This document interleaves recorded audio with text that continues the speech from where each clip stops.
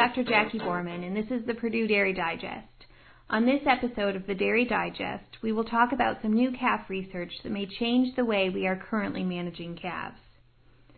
Recently, I had the opportunity to listen to Dr. Michael Steele present some of the research he is conducting on calf nutrition and management.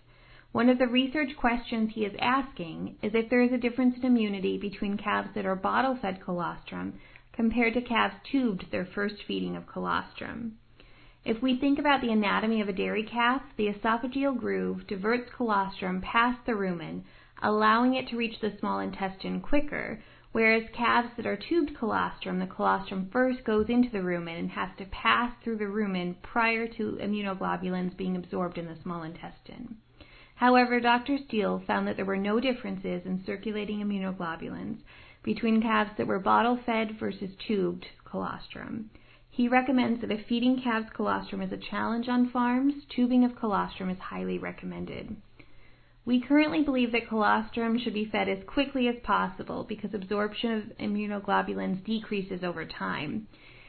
And there are graphs that I have used to teach students about apparent absorption of immunoglobulins that show a decrease in the ability of the calf to absorb immunoglobulins over time, with very little absorption occurring after 12 hours of birth. Dr. Steele compared feeding calves their first feeding of colostrum immediately after birth and 6 or 12 hours after birth, so there were 3 treatments. There were no differences in circulating immunoglobulins between calves fed 6 or 12 hours after birth, but both were reduced compared to calves fed immediately after birth. There may be extended capacity to absorb immunoglobulins past 6 hours, and related research has found benefits to feeding colostrum or transition milk for several days, as it reduces disease incidences and increases growth in calves. Although this may present some labor and facility challenges on farms, feeding colostrum and transition milk more closely mimics what would happen in nature, and there are several components in colostrum that we don't really understand their function in a dairy calf, but would likely be very important.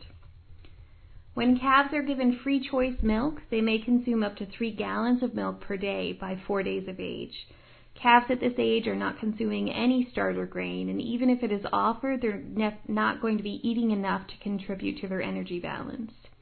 With our current systems of feeding calves, they may only be receiving a third of what they are capable of drinking per day. This will reduce growth potential and also make them more susceptible to disease because of reduced energy stores. There are labor and economic considerations for increasing the amount of milk consumed, but biologically, animals would consume many more smaller meals than they do in our conventionally managed dairy calves today. The next area of research was related to weaning of calves. How we wean calves should be dependent on how they are fed. If calves are on a high milk consumption diet, an abrupt weaning strategy may cause that slump in growth and increase in disease at weaning. To ensure a smoother transition, Dr. Steele recommends gradual weaning or a step-down approach to encourage more starter intake and avoid the slump at weaning.